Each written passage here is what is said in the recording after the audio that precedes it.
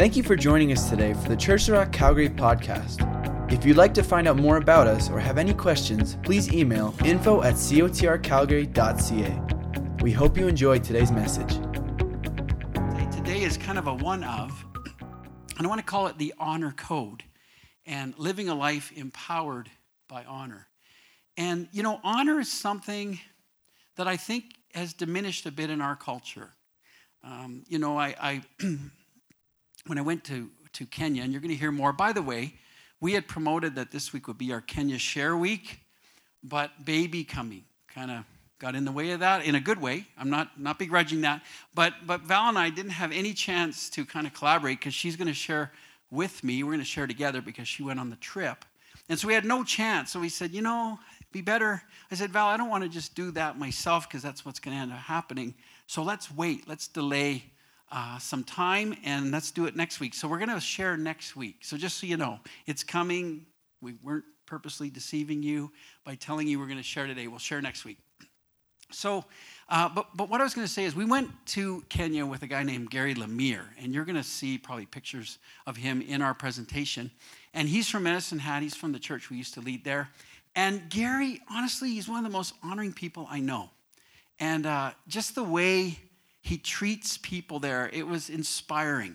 If my wife was here, she would say amen to that. He's just a very honoring guy. He was just always very aware of other people's needs and just going the extra mile all the time. And it made me realize that this is something that's lost, that we don't always think anymore on a subway of getting up so a woman can sit down, right? How many of you have been in that situation in Calgary and realize that doesn't happen anymore? Guys don't necessarily think, I better get up. There's a woman here and let her sit down. And that's part of our culture, though, to be honoring, and yet some of that's been lost. Now, on a very natural level, that's a bad thing, but on a spiritual level, that is a very bad thing as well, and even worse. Because what I want to show you today is how when we honor God through our lives, I want to look at what that looks like, but when we honor God through our lives, it actually brings honor into our lives. It's very interesting how that works. I think if I said to you, would you rather be honored or dishonored? I think that would be a very simple question, right? I think anybody's going to say, no, I love being dishonored. No, we want to all be honored. But I want to give you just a clue here today. If we want honor, then the best way to be honored in life is to live to honor God. That's just the bottom line. I remember a story and I never actually share about my high school days, and here I have Len and Ingrid with me who knew me during those days, and it's just a coincidence because I never actually shared about this, but when I was in high school, I was very timid initially until I got into my later teens, and the Holy Spirit, when I was 16, I just had an encounter with the Holy Spirit. And the Lord met me. I began to read the Word. I began to pray. I began to spend time in His presence. And I changed. You can't encounter God. You can't encounter the Holy Spirit and not change. In fact, listen, I want to say this. I think, my wife and I were talking about this just recently. I think the biggest change agent in our lives is the Holy Spirit, period. You and I can read a lot of books. You and I can do a lot of self-work. But if we do that without the power of the Holy Spirit working in our lives, without Him interacting with Him and receiving Him, being empowered by Him, we won't change. And so when I encountered the Holy Spirit as a 16-year-old, I began to change. I became way more outgoing. I began to share Jesus in my school. I began to be overt in my witness, bold in my witness. And I came kind of out of being a wallflower to somebody who actually had some influence. Now, I didn't realize what was happening at the time because I'd always been invisible kind of in school. We moved around so much because my parents were preachers that I was always kind of the newest kid in the class and didn't know very many people, felt kind of lonely, kind of best friend of everyone, or friend of everyone, best friend of none, that kind of guy, you know what I'm saying? And so I didn't expect honor in that sense, because I'd kind of, except for my academics, which I was very good at, I didn't really have anything else happening, and I always felt kind of in the background. So here's what happened. This blew me away. I became an overt witness. I became stronger for the Lord for no other reason than just that I was passionate and hungry to serve Him. And so it came to the end of my grade 12 year, and In our school, when they voted for valedictorian, that's exactly what they did. They didn't just choose the person who had the greatest academic record. I was always top 3 in my class, back and forth during our years. It's just where I was at. But they didn't choose based on that. They chose based on other things. And so they actually put it to a vote of the students. So I remember the day. It blew me away. We were sitting in a classroom, and they were voting on who the valedictorian would be of the class. And they put all these names on. They put names on the board that the teachers felt would be candidates. I was one of them, and there was a number of other names. They started voting. It was a secret vote. Mark on a piece of paper, submit it. They started crossing names off, wiping names. It was a chalkboard, ancient of days, right? Not a smart board. It was a chalkboard. Anyway, they started wiping names off, right? Until, get this, it was me and one other guy. Now, this blew me away. They framed it like, who would you want to represent the class? Not just they're the best academics or sports, but who would you want to represent this class? These are my peers. It got down to me and the most popular guy in the class. Now, I figured at that moment I probably wouldn't win, and I didn't. He won, which is fair. But I was runner-up. I remember leaving from that going, I can't believe that. How did that happen to me over these years? This is me. Like, seriously, I couldn't believe it. But you know what it was? God was honoring me. God was honoring me for honoring him. Now, it doesn't always happen exactly that way. Don't get me wrong. But that's what was happening. Then we went to the academic awards, which is the final event of the whole year. And they had the citizenship award, community citizenship award. So they announced who that is, and that's voted by the teachers. And they look at everything, like who in the schools involved in the school and the community and in investing and giving back and adding value. And also their academics and all that. Well, I waited, and they announced me. I went up and got the community award. Like, honestly, you got to understand something. I was blown away both times because that had never been me. But why was that happening? I believe now when I look back, it's because God honors those who honor him. And I had chosen to honor him in my school for no other reason than I just loved him, and I was vocal and I cared. And God just said, I want to highlight this. And so he highlighted me. Now, I'm not unusual in this. God will do that in our lives. Maybe not some public gathering where we're honored, but he'll do that in our everyday life, our workplace, our family. He will honor us. And certainly he will do that in eternity. When we arrive in eternity, and if we've lived a life that honors him, reflects who he is, we will be honored. Even if we don't see it, I just want to encourage you with this. Even if you and I don't see it fully right now, because sometimes we don't feel honored for being a believer, do we? In fact, we might feel dishonored in our job. We might feel dishonored by other people. Let me just say this. If you're dishonored now for following Christ, you will be honored later. Isn't that encouraging? And that keeps us moving. So here's some scriptures. It would be good to have some scriptures, wouldn't it? Here's some scriptures that talk about this. 1 Samuel 2, verse 30. This is where Eli, the priest, is being challenged.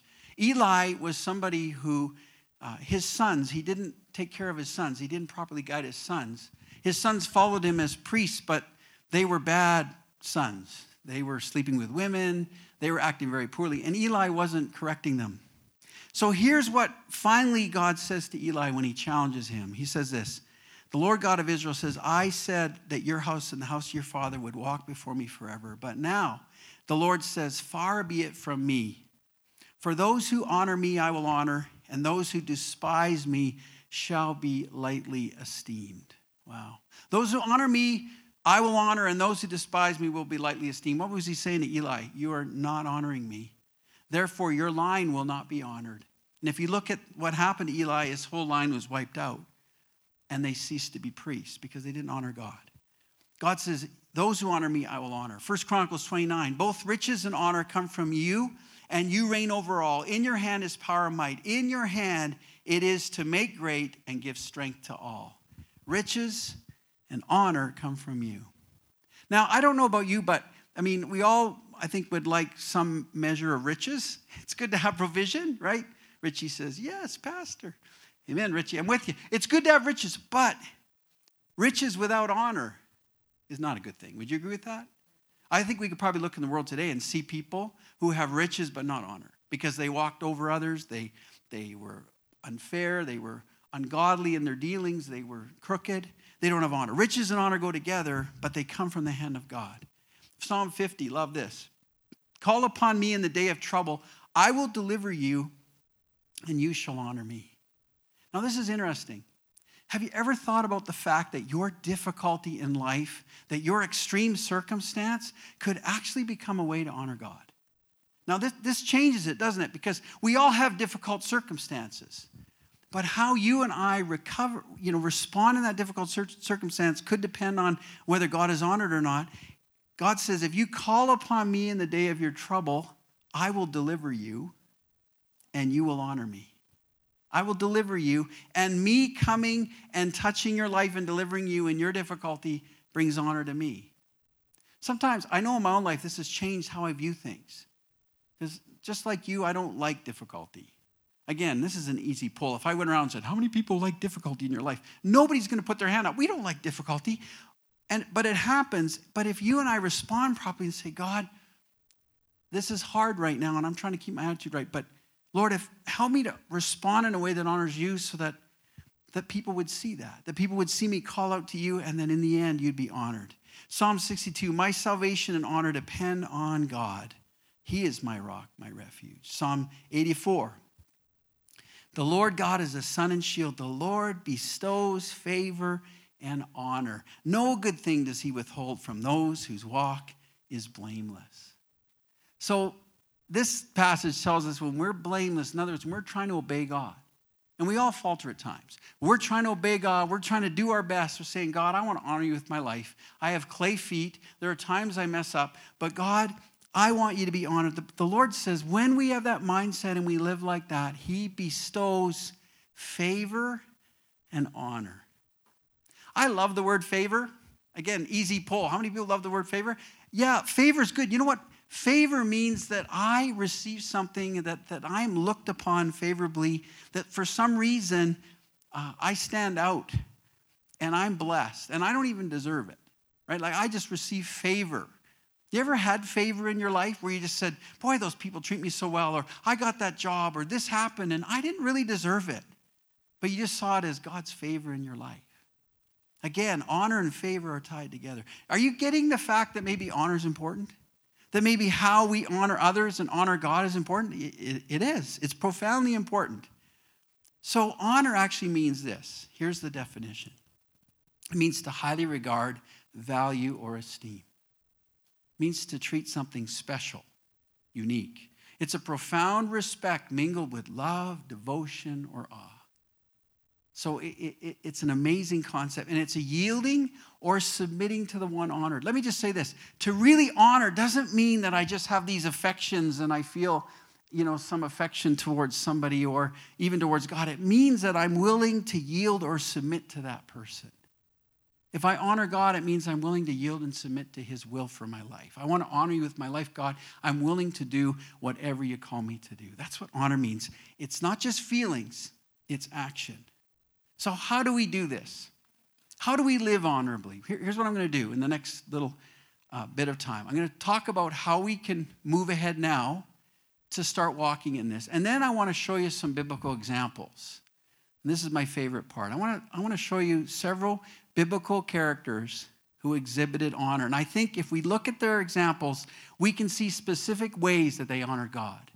It'll give us examples. The Bible says that everything written down in Scripture about those who lived before us was for our example. You know that?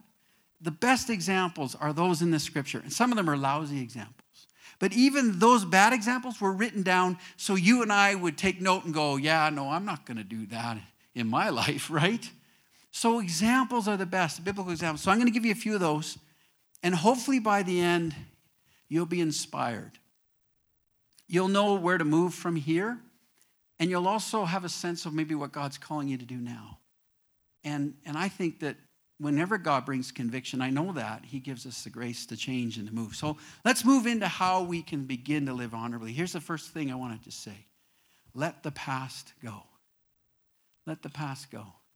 I bet if I polled you and this is the day of polling, but if I said, is there anything in your life you've ever done that you felt was dishonorable, right? That didn't bring honor to you, made you look bad, was just plain, I think we'd all put our hands up and say, yeah, I've done that.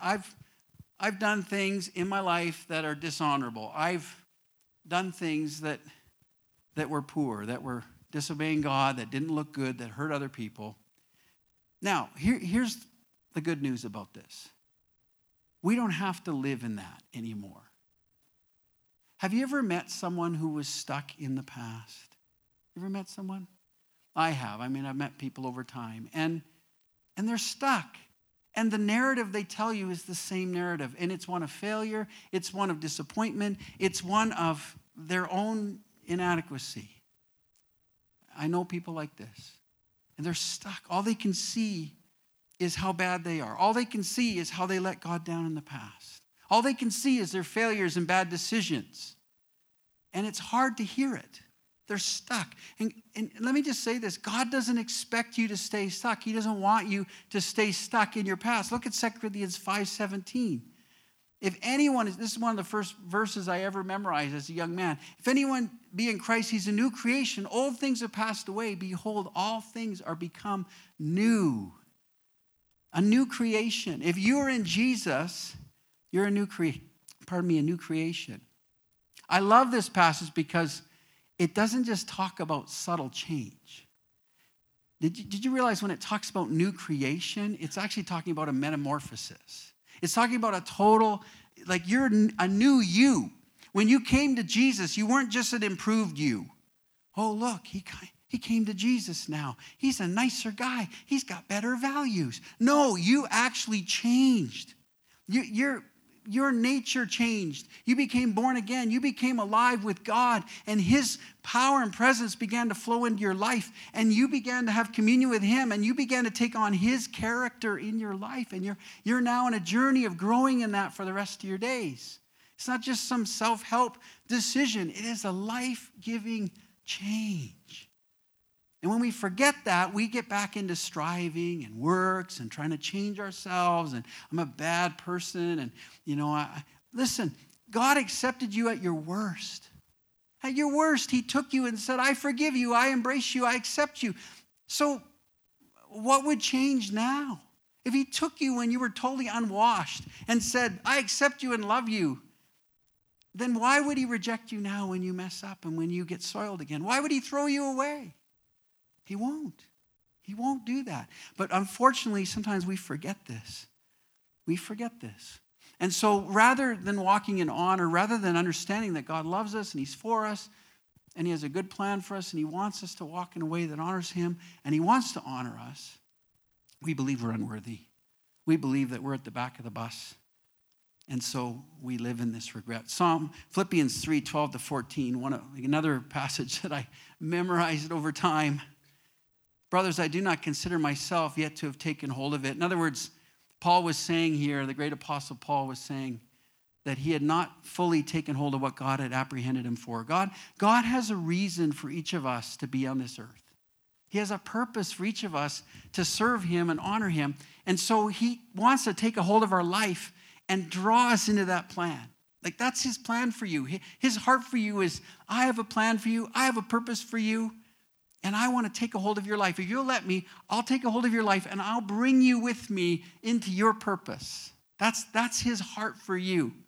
And Paul's saying here, I am not in that purpose fully yet. Now, if you look at Paul writing 40% of the New Testament and all that he did, you'd think, well, if you're not fully in it, you're pretty far into it, right? Like compared to me, you're quite a ways down the track. But he's saying, I haven't fully apprehended this yet, but look at this. I do not consider myself yet to have taken hold of it. In other words, everything God has for him. But one thing I do.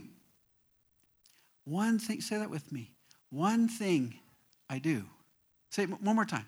One thing I do. What is it? Forgetting what is behind and straining toward what is ahead. I press on toward the goal to win the prize which God has called me heavenward in Christ Jesus. Paul said Paul says, I want everything God has for me. And there's one thing, though, that I do because I want that. I'm going to forget what is behind, and I'm going to strain to what is ahead. Now, let me just say this. Paul had two different types of things, and I've shared on this before, but Paul had two different types of things to forget. He had a lot of success to forget, to be honest. We always think, we think of his conversion and him persecuting Christians, and that was really bad. But he had some good things. He was like a Jew among Jews, a Hebrew of Hebrews. He was trained in the best with Gamaliel. He was trained in Jerusalem in the best way. He was the strictest Pharisee. Like, honestly, he, in his world, in his time, he was like the best Jew there could be. He was approved. Do you understand what I'm saying? So he had to forget that to be a believer. He had to let that go. Now, he also had some really terrible things. How many people would agree killing Christians is pretty bad? Yeah. And that's the major black mark on him. He stood there as they threw the coats down to kill Stephen. He stood there giving approval. And that haunted him. I'm sure for Paul, when he became a believer, that haunted him. So here's Paul's decision. As someone God is calling to step forward and carry this good news to all these nations and write the New Testament and make this big change. Here's Paul's decision. It's the same decision you and I have. Is he going to move forward in what God has, or is he going to let his past dictate that he can't? Because God could have come to Paul and said, I'm calling you to go to the Gentiles. I'm calling you to take my gospel where it's never gone and plant churches and write, scripture. And are you willing to do this? He could have said, well, I'm kind of a schmuck, God. Like, I killed Christians. Remember that? Like, I'm a bad guy, God. I don't think I'm worthy to take this on. I think there must be somebody better who wasn't such a loser. No, I think I'll pass. Like, he could have done that. I mean, he didn't, thank God. But he could have. He could have said, I'm not worthy. I'm the worst of sinners, which he admits later. He says, I'm the worst of sinners. But he also knew the grace of God in his life. And he was able to embrace that God had called him. And so he says, one thing I do, I forget what's behind. Now, that's not the only thing, though. I strain toward what is ahead. There's a reason, and again, this is an analogy I've used before. There's a reason why your car has a big windshield and a small rear view mirror, right? There's a reason for this, right? I mean, wow, Pastor, you're teaching deep truth today. Yeah, there's a reason for this. And the reason is you're not supposed to be driving looking in the rear view mirror. Can you imagine if the rear view mirror was as big as your windshield and you had a little portal to look out? I mean, you wouldn't be able to drive very well through the little portal, at your street. It'd be easier to look in the rear view mirror. Now, let me just ask you, if you look in the rear view mirror and drive, what happens? It's called accidents, right? You're going to have a crack up. And at the very worst, you're not going to go where you need to go. You're going to go somewhere different.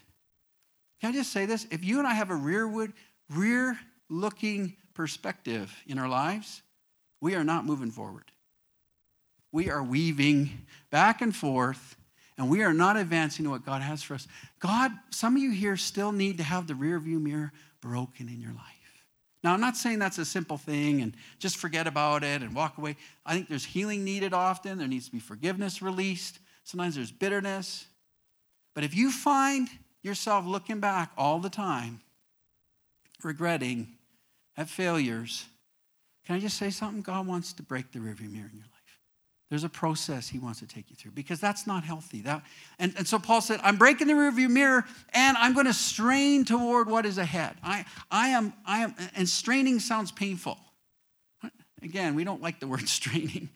Straining conjures up images to me. I don't want to strain, but Paul's saying there's a good straining, and the straining is when I'm pushing as far as I can to accomplish what God's called me to do.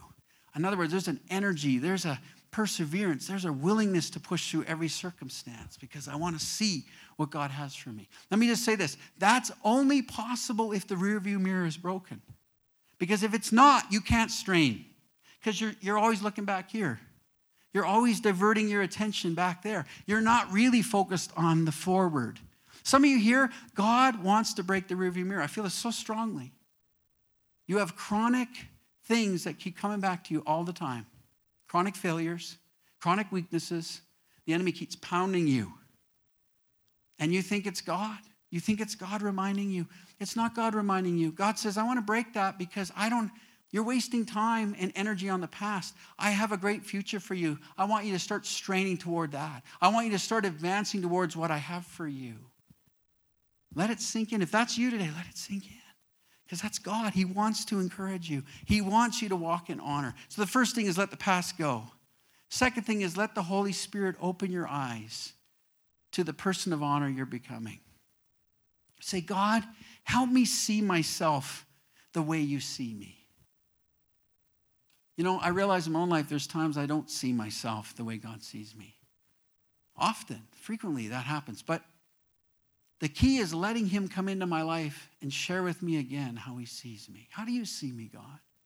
How do you view me? You know, I've shared this before, but some of you wouldn't have heard it, and I'll apply it again. You know, one of the most key moments in my life was a dream 3 years ago that I got. And I'm not somebody that dreams all the time. Like I dream, but they're kind of like bunnies in the dream kind of thing. Like I had some weird dream last night. I mean, just say it's not a spiritual dream. Right? It's like a weird dream. I have all those kind of dreams, but the spiritual dreams, I don't have them very often. I know there are people here that have dreams like that more often than I do, but I've had a couple of them, and when I had them, they're really key. And this is the one that I had that I believe God just gave me to nail something into my heart. And here's what it was. This is 3 years ago. I had taken 2 weeks to fast and pray. And then I went on holidays. I was in our tent trailer, having a good vacation sleep. But in my dream, here's what happened. In my dream, I was in this big house. And in the house, I knew there was a family that owned the house. And I was amazed at this beautiful house. And I was also mostly amazed that this family wanted to adopt me. I was thinking, wow, this family, I felt like a kid in the dream. I thought, this family's going to adopt me. And they have this beautiful house. Like, this is amazing. And then in the dream, the father of the family said this. He said this about me. He said, he has always been a very special child. And I remember in the dream feeling like, wow, I feel so affirmed. He has always been a very special child. That's me. He's saying that I'm a special child. And then we moved to the kitchen in the dream. People say that in dreams, kitchen often represents the heart of a person's life because the kitchen is the heart of a home. And in the kitchen, I was handed this golden chalice, and it had jewels. I remember it had jewels on it. It was gold. And then right under the lip of it, it had like this vine carved in gold, and it had clusters of grapes hanging down. It was so interesting. I can still see it in my mind's eye. And I remember I was handed this, and I took it. And when I took it, I immediately woke up, and I was staring at canvas. I don't know if you've ever had that happen. It was kind of bizarre. It was like, boom. And I thought, this is a dream from God. So I spent time thinking about it. What does it mean? Well, here's what I believe it means. I don't want to take too long on it, but, you know, I was adopted into this family, and that speaks of the family of God. It speaks about sonship, right? I was adopted into this family, and that's all of you, all of us who are Christ followers have been adopted into the family of God. So that's a very significant truth, our adoption. But then the Father approved me as a son. He said he's always been a special child. So I was approved as a son, which is my primary identity. More than being a pastor, more than being anything else, my primary identity is that I'm a son of God, that I'm a son to the Father. Your primary identity as a believer is that you're a daughter or a son of the Father. Primary. It's before everything else. It's before how you act, what you do. He sees you as a daughter or as a son. Now we can say, yeah, I get that. But let me just say, do you get that? Because that's really life-changing if you get that. That changes how you function and work in life. And so I see that. And then the last thing is I was given this goblet, which is like a cup of blessing. And those clusters of grapes and that vine, I think is John 15. If you abide in me and my words abide in you, then you will ask whatever you wish and it will be done for you. By abiding in the vine, by being connected to the vine, I am fruitful. That's what I think God was saying. Look, you abide in me, you remain in me, and you're going to have a fruitful life. Now, everything I just told you is the same for you. It's no different than for me than for you.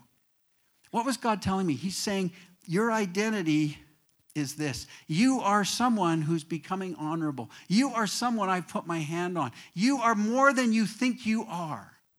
It's the same for you today. Forget the past and say, God, help me see who I am. See, that dream helped me see who I was. It reminded me I go back to that dream all the time and remind myself. It's like a gift from God that just keeps giving. So I say, oh, yeah, right, I'm a son. Oh, yeah, right, I'm favored. Oh, yeah, right, he's blessed me. And as long as I remain connected to him, I'll be fruitful. Same for you. So let's look at some people in Scripture, and then we're done. Who are some people in Scripture that showed great honor? Well, the first one, Abraham. Abraham's an amazing, we'll have to do a series on Abraham sometime, because phenomenal person, obviously. Father of the faith, referred to so often in Scripture. And here's what it says about Abraham. And I'm going to summarize some of this a bit quicker so that we finish today on time. But Abraham, it says, let's look at verse 23.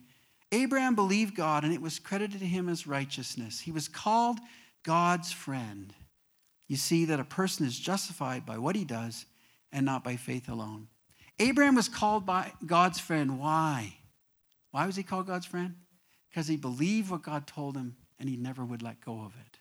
Now you say, well, that's not so hard. Well, look at his story.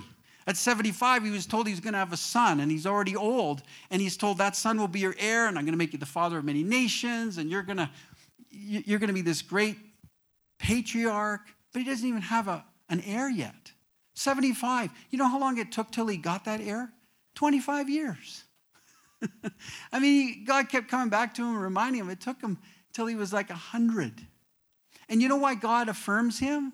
Because he never let that die.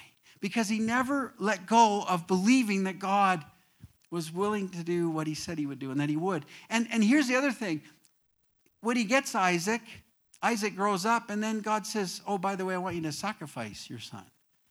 Now, these stories in the Bible blow our minds, don't they? Have you ever really thought what this means? You ever thought about, I have, and I'm like, wow, I don't know how I'd respond to that, right? Like, God, I don't get this. You gave me this son after 25 years, and now you want me to sacrifice him to you? Now, the amazing thing is Abraham went and did and said he would do that, believed that God could bring his son back to life, and was willing to do it. God didn't require him to do it. But because Abraham was willing to go to the wall for God and do whatever God said, he honored God. And because of it, God honored him. And we remember him today. And he's honored, I think, to be honest, I don't know about you, but I think the greatest commendation would be to be called a friend of God. Don't you think so? Wouldn't you like that? Who was he? He was a friend of God. I think that's the best thing. He was a friend of God. He was somebody that God could talk to freely. He was somebody that honored God as a friend, and God honored him as a friend. Abraham. Second one is David. King David. Now, let me just say this. King David's an example of a flawed individual, right?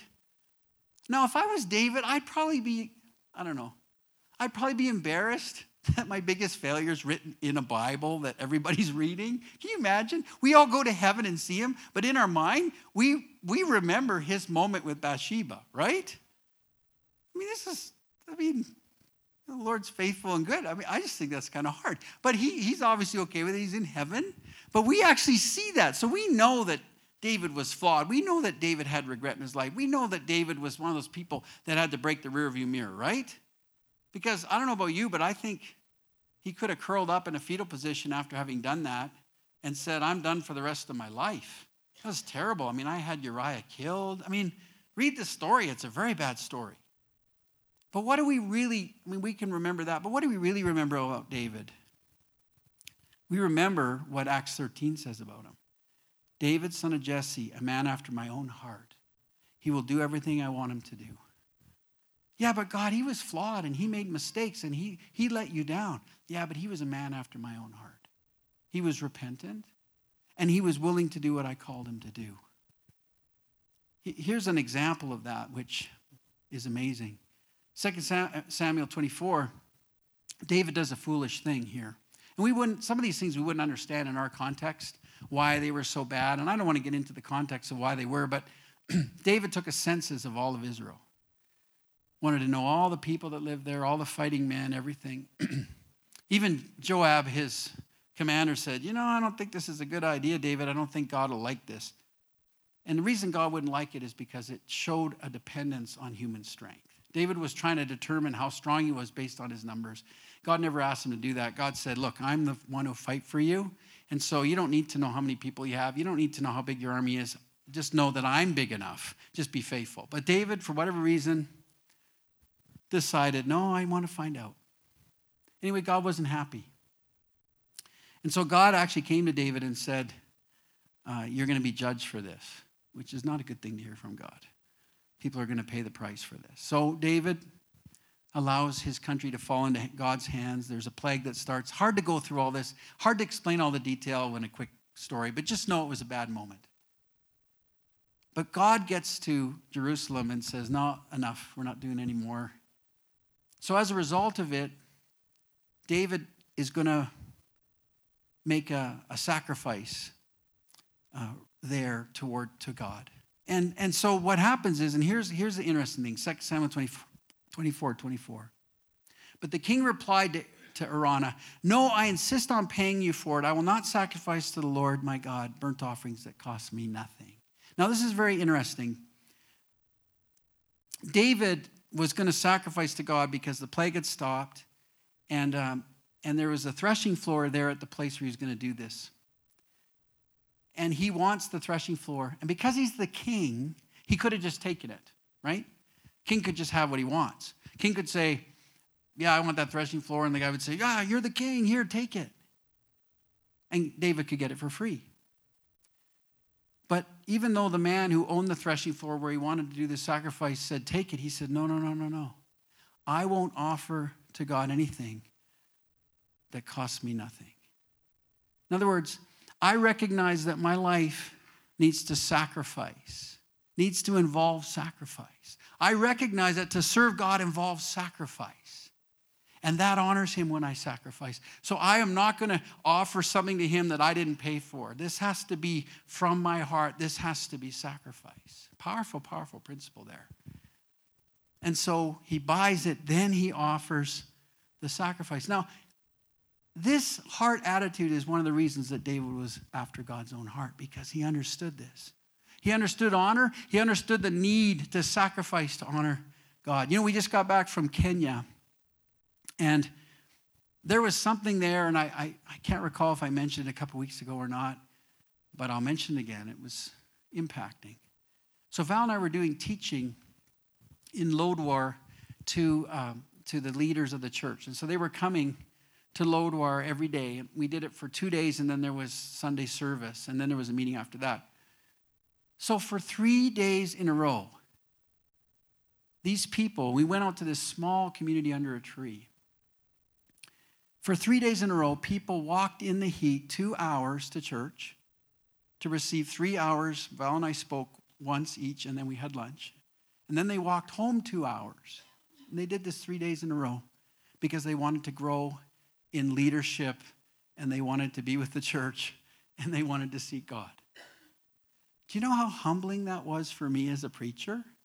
I thought, God, I better have something good for these people, right? They walked 2 hours in the heat to come and hear this, and they're doing it every day. They were there 3 hours and walked 4.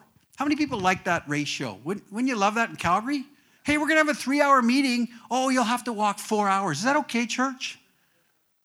No, seriously, how are you really warm to that idea right now? You're like, I would do that. Part of you going, are you out of your mind? Right? I mean, sometimes for me, it's hard to drive 20 minutes to go to a church service. All I'm saying is, those people understood. And they need to. You might say, well, they don't have a lot going on in their life. Yeah, no, they just have to go get water down by the river, which is miles away every day. That's all they have going on in their life. Yeah, honestly, you're just hearing the challenge in my own heart. It really played with my heart to see this. My point is this. We live in a different culture. My point is this. They understood that being a Christian costs.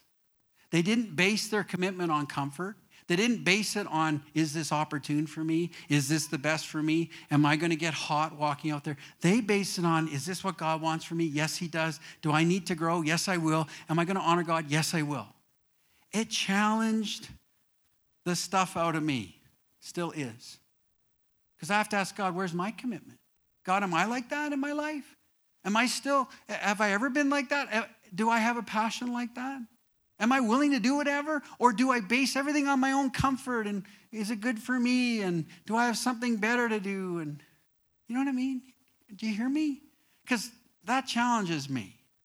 And when I think about what David said, I will not sacrifice to the Lord burnt offerings that cost me nothing. I think that's part of honoring God. We need to understand there's a cost. We need to be willing to pay it. And we need to believe that when we pay that cost and when we sacrifice, there will be honor for us. Maybe in this life, but certainly in the next. It's the bigger picture we need to understand. Number 3 is Hannah. Moving quickly. Number 3 is Hannah. 1 Samuel 1. You know this story? Amazing story. Hannah can't have kids. Can't have children. Wants a child really badly. So she promises, here's what she does. She promises to God, you give me a child, I'll give him back to you. You give me a child, I'll give him back to you. I haven't had one yet. I don't have one child. But if you give me a child. So what happens is God says, okay. Gives her a child, and it's Samuel. Now, this is a tough one to think about. After he was weaned, she took Samuel back to the temple, to the priest, and gave him to God's service. After he's weaned. This isn't like a 20-year-old. You know what I'm saying? Like this is a young child being taken from his mother. Lord, you gave this child to me. I asked you to give this child to me. So I'm going to take this child and I'm going to give him back to you. Amazing. She honors God with her child. Now, how does that apply to us? By the way, God honored her with many more children after that. It's an amazing story. But I think what this speaks to us is our willingness to honor God just by raising our families, just by being good parents, by being people who are willing to sacrifice for our kids, are willing to invest in the lives of our kids and our grandkids. You know, the woman that stands out, and I'll go through this quickly, Susanna Wesley. Now, you might not recognize who that is, but that's the mother of Charles and John Wesley. They founded the Methodist movement. Some of the greatest leaders, John Wesley, these are great men of God, if you read stories about them. Their mother was Susanna Wesley. She had, here are the stats. This is like 1688 here. This is the 1600s, 1700s. She had 19 children, but only 10 survived. Yikes. Didn't have modern medicine. Out of the 10, she raised them to fear God. I was reading about her, and it blew me away. Her house burnt down twice. Her husband left once for a whole year because of a minor dispute. I'm not sure what that was all about. She ended up raising them on her own. And her diary indicates that she decided to spend different nights with different children. So she had this plan where she would sit and spend time with each kid every night during the week. She was a busy mom. 10 kids. So, but she would she wrote it down. And the other story is, in the midst of all her busyness with her kids, running around, she would take time to pray. In fact, her daily devotions is a mark of her life, that she'd spend time with Jesus every day. And one way she'd do it is she'd put her shawl over her head. And now think of this. Her kids are running around. She's like, it's my prayer time, kids. I'm going to put my shawl over my head now. Now, it wasn't like the dome of silence. You know what I'm saying? That would be a good idea with kids running. Dome of silence. I can't hear you. You can't hear me. But she trained them somehow. She'd put this shawl over her head, and she'd sit in the corner, and she'd pray while her kids are running around. And then she'd be like, okay, I'm done praying now. Amazing woman. Amazing fruit from her life.